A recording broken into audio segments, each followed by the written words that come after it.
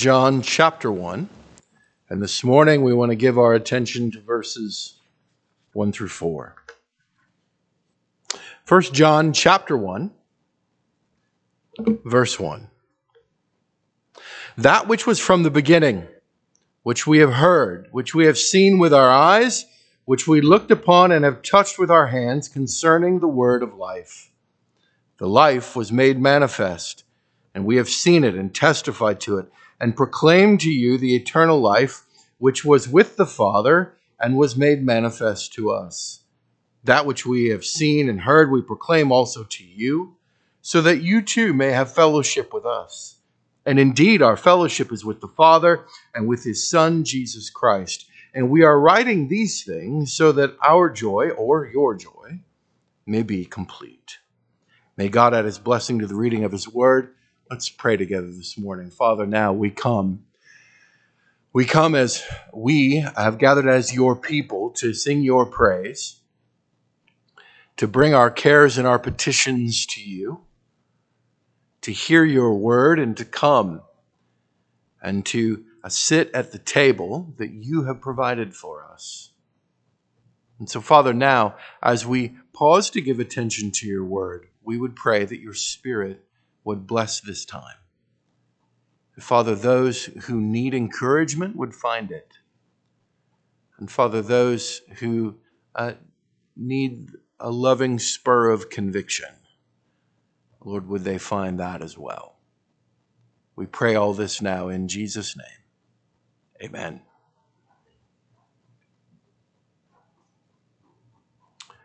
What does it mean to be a Christian?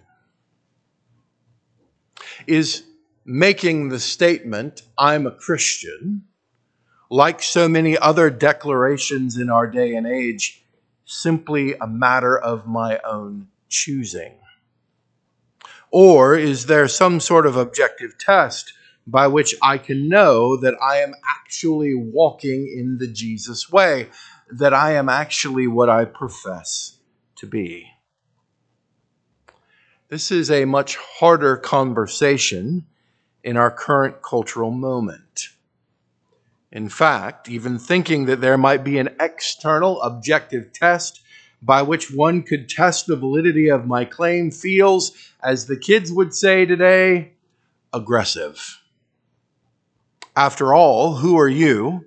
Actually, who is anyone to think that they can question whatever my sovereign self decides is true for me? I was talking with a friend of mine recently. He has for years taught graduate students, but he began his teaching career teaching undergraduates. And the school that he now teaches, there's an undergraduate arm, and the professor of the undergraduate class was going to miss the last 2 weeks of the semester because she was having a baby.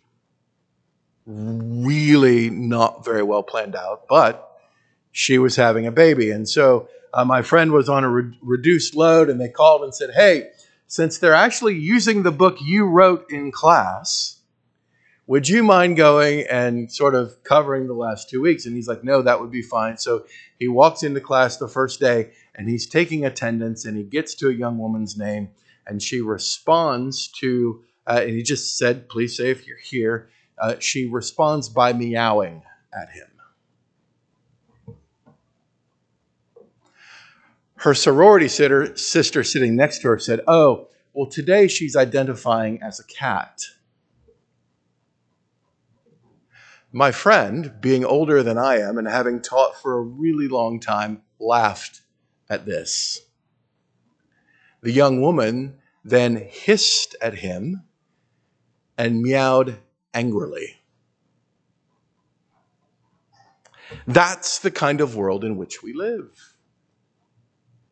And so to say, as my friend said, I'm sorry, you're not a cat, gets all sorts of anger and vehemence thrown in our way. Well, you can imagine how much more so if you dared to say so to someone, you might not be a Christian. You might not be what you profess to be. And did you know that there is a standard that is outside of yourself, that is objective, that you need to apply to your own life to determine whether or not what you profess to be true is actually real? Well, the original audience of John's letter was dealing with similar questions, but in very different circumstances. It was hard to be a Christian in the first century. There were pressures from family, from the culture, and financial pressures to walk away from this new Jesus way. It was even harder to watch folks who once professed their lives to following Jesus leave and turn their back not only on their confession of faith, but also on the community of faith. Well, 1 John is written in order that we may know we are indeed walking in the Jesus way. John gives the church practical and pastoral guidance as we seek to stay in the way of Jesus, no matter how strong the pressures and opposition to that way might be. Now, as we're going to make our way through the book, we're going to see that John gives us 3 tests. The tests are obedience, love, and truth. There's a test of obedience, a test of love, and a test of truth. And he's going to give us these tests repeatedly, not always in that order, but we're going to see them again and again. Now, if you have your bulletin this morning and you turn to page 5, you'll see there's an outline for our time together this morning. And in the outline, there's something called the big idea. And here's the big idea for 1 John 1:1-4. There are fellowship and truth to be found in the way, fellowship and joy to be found in the way of truth. There are fellowship and joy to be found in the way of truth. First, then, have you received the truth? Have you received the truth? Now, 1 John 1:1-4 is a bit of, in the words of Alistair Begg, it's a bit of a dog's breakfast. Scholars such as A.T. Robertson and John Stott agree that the first 4 verses are a bit of a mishmash. In fact, the main verb of the whole thing doesn't actually show up until verse 3, the verb that we proclaim. So it is a bit confusing. John does what John normally does when he opens letters. We see it in John chapter 1. He just kind of throws a whole bunch of things out in the open as a way to introduce what he's going to say. And so in verse 1, he's going to tell us about the word of truth, the word of life. Now, that word of life, we can figure out from the context, is Jesus. And the words he uses in verse 1, that which was from the beginning, reminds us immediately of how he starts his gospel in John chapter 1. And it also reminds us of how the entire Bible begins in Genesis chapter 1. John wants to tell us about the eternal word of life, namely the Lord Jesus Christ. And what he wants to tell us is not hearsay, but rather what he wants to tell us is that which he has heard, seen, looked upon, and touched with his own hands. In other words, friends, John isn't beginning this letter by telling us his opinion. John isn't beginning this particular letter to Christians by telling us how he feels. No, John is giving us testimony. Now, testimony has gotten kind of a bad rap. Testimony, at least in our day and time, usually has to do with infomercials. With somebody trying to sell you a whole drawer full of really cool sounding, but probably not very good knives. And so they're going to cut through an aluminum can that has frozen water in it. When I was a boy, every comic book that I ever read, and I read lots of comic books, had a one-page testimonial in the back from the great Charles Atlas. There was a young man who went to the beach with his girlfriend, and he was scrawny and sickly looking. He got sand literally kicked in his face, and he went home and he got Charles Atlas bodybuilding program. He goes back in the beach, takes Biff to task, and walks off with the lovely young lady on his arm. That's what we think when we hear testimony. But that's not how the first century would have thought of testimony. The first century would have thought of testimony as being an eyewitness. John is here giving us evidence, much like one would give evidence in a court of law. He wants us to understand that this is truth. Now, in our day and time, immediately when we hear truth, we think fact, or we think, can it be scientifically proved? That's not what John is arguing for. John is saying, listen, we heard it. We saw it. We looked upon Jesus Christ. We touched him with our hands. What I'm telling you is not my opinion. What I'm telling you are not my feelings. What I'm telling you is the truth. This is what I saw, and I am not alone. Did you note that? He says, which we have heard, which we have seen, which we have looked upon and touched with our hands. In other words, John is reminding us that the entirety of the Christian faith is built upon the apostolic witness, or what we would commonly call the Bible. So let's ask the question that's in the outline. Have you received the truth? Whenever someone gives testimony, we have an option. We can look at it and go, there's no way that really cool sounding knife could cut through an aluminum can with frozen water still inside of it. It's not possible. There's no way in 6 weeks that guy went from being a scrawny little dude to being buff enough to take Biff to task. There's no way that the Bible is the inerrant word of God. Friends, when we are given testimony, we can accept it as true, or we can reject it. We can receive it by faith, or we can approach it with the eyes of a skeptic. Right away, John wants us to know he is giving eyewitness testimony to that which is true. But do we believe him? Are we a skeptic? Or, as we will see, are we part of those who are in the fellowship and have found our joy?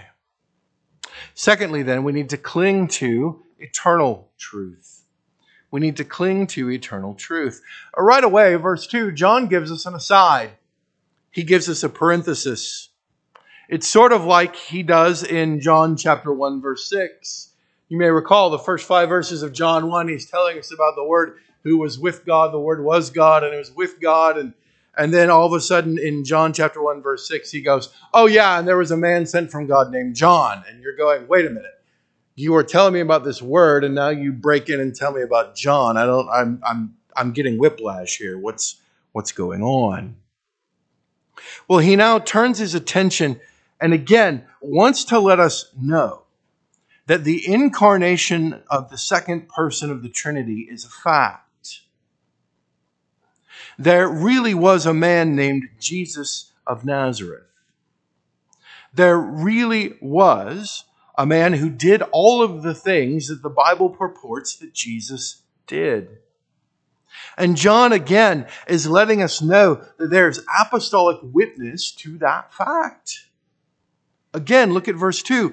We have seen it, we testified to it, and we proclaim to you the eternal life, who was with, or which was with the Father, and was made manifest to us. This is not John's personal opinion. This is not John's personal feelings. This is not John getting on his Instagram page and ranting. No, this is John saying, listen, this is what we saw. We're going to testify to it, and we're going to proclaim this. We want to tell you about Jesus. We don't want to tell you about life in the Roman Empire. We don't want to tell you about how our taxes are too high. We don't want to comment on what Caesar tweeted or didn't tweet the day before. No, John makes it clear that the apostolic message is all about the Lord Jesus Christ, the Word of life, who has come into the world, and they saw it, they're testifying to it. That's what they are proclaiming. Why? Because that's where life is. He was with the Father and has been made manifest to us. And there I hope we hear the echoes of Psalm 2, the text that Jenny read for us this morning. When the nations and the kings of the earth are in rebellion against God, what does God do? He puts his king on his holy hill. You see, the sending of God's Son into the world is an act of redemption, but it's also an act of judgment. That is what we testify to. That is what we proclaim. At least it should be what we proclaim. It's easy to get off message, isn't it? It's easy to talk about various cares and concerns. It's easy to talk about whatever is happening in the world. It's easy to lament the moral decay and slide of our culture. Those things are true. But friends, the apostolic witness is that our message is Jesus. Lots of folks could vote the way we vote. Lots of folks could think the way we think. Lots of folks could, as all good, decent people ought to do, cheer for Nebraska each and every Saturday. But that would not mean that they have the eternal life that the apostles proclaim. No, our message, if we will stick to it, is Jesus. It's what John and the apostles proclaimed, and it's the message that we ought to proclaim as well. Thirdly, we can find fellowship and joy. We can find fellowship and joy. Again, John wants us to understand, hey, this is not a rant. He's not giving us his feelings. This is not John being fully caffeinated or under-caffeinated. Again, look how verse 3 begins. That which we have seen and heard, we're going to proclaim also to you. Okay, John, you've been an eyewitness to this. We get it. You're not making this up. This is not merely your opinion. You are giving evidence. But to what end? You're proclaiming to us the word of life. You're proclaiming Jesus to us, but to what end? Look at verse 3. So that you may have fellowship with us. The goal of this testimony, the goal of the apostolic proclamation is fellowship. You're saying, well, okay, that's not really earth-shattering. Listen to the words of John Stott. John Stott says, the goal of apostolic preaching is not salvation of the individual, but fellowship. The goal of apostolic preaching is not salvation of the individual, but fellowship. Fellowship with God and fellowship with his people. Now, what does the Bible mean when it speaks of fellowship? The Greek word is one that's probably well known to us. It's the word koinonia. Well, koinonia is not a fancy Greek word for potluck dinners. Koinonia is not a fancy term to describe sitting with your friends and having coffee. Rather, koinonia is a deep and abiding participation in the life of God and his people. Let me say that again. It's a deep and abiding participation in the life of God and his people. Which means then that what John is inviting us to is not this thing that you claim to have and put in your pocket and then go on your merry way. John is offering us, he's calling us, he's proclaiming to us that we can have a deep and abiding participation in the life of the triune God and in the life of his people. So he's not saying, hey, I'm going to give you these 3 tests so that you can know that your get out of hell free card is still in your pocket. He's not proclaiming to them, hey, here's the deal. I'm going to give you these 3 tests so that you can be sure that you and Jesus are good, because you know what? You really don't need God's people. You don't need the church. And furthermore, it changes the question that oftentimes we associate with 1 John. We talk about how 1 John gives us assurance of salvation.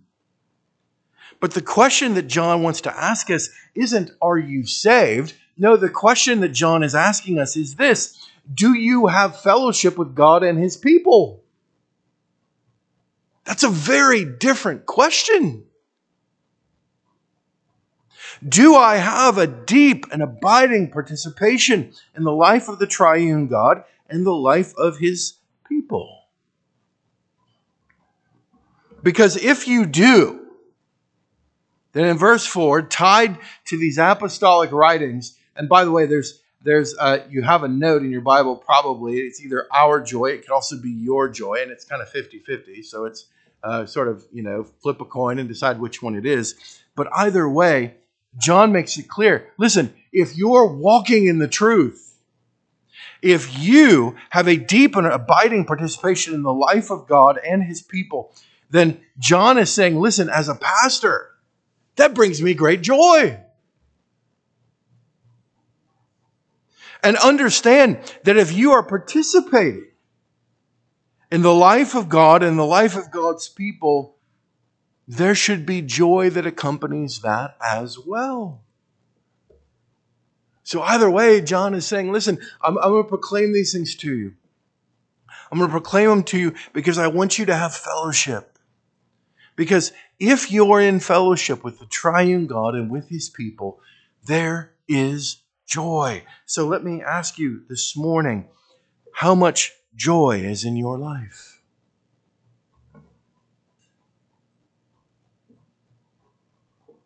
I don't mean, are you one of those silly, happy morning people? We have them in our house. I married one of them. No. I mean, can you, in spite of the circumstances in your life, do you have an awareness of a deep and abiding participation in the life of God and with his people? It's not about our salvation. It's about fellowship. And in that fellowship, there is joy.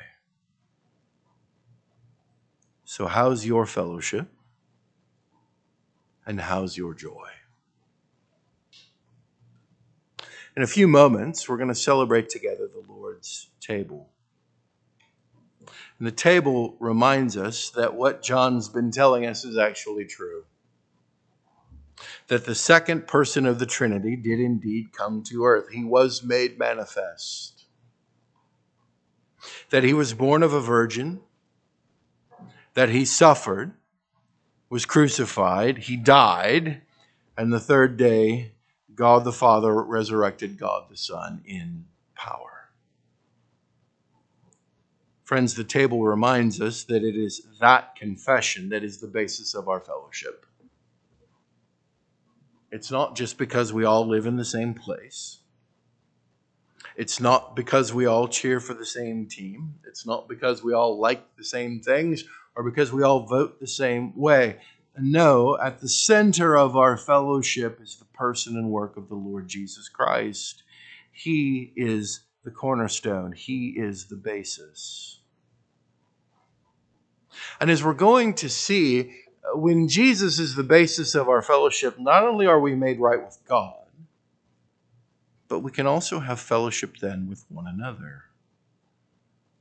And so we come to the table this morning as God's people. We come to the table not as those who are going to walk around, as we're going to see next week, and go, hey, I don't have any sin. No, we come as those who say, I've sinned, but guess what? I have a propitiation. It's a fancy $3 word. We're going to learn what it means next week. There's nothing good in me. Rather, there is good in Christ, and God is faithful. So we come. We gather. We have fellowship with God and with his people. Let's pray. Father, thank you so much for your goodness. Thank you for your graciousness to us. Thank you that when we read the Gospels and when we read the New Testament, Father, we're not looking at folklore, we're not looking at myth, but we're looking at the eyewitness testimony of your people, people who were there. They saw, they heard, they touched. And now for our benefit, so that we can have fellowship with you and with one another, for our benefit, they have written these things down. And Lord, in that fellowship with you and in that fellowship with one another, there's joy. And so, Lord, as we come now to celebrate the table, we bless you. We thank you both that it is a reminder, but also, Father, that at the table you invite us to come and to partake of your Son, Jesus. For it's in his name that we pray these things. Amen.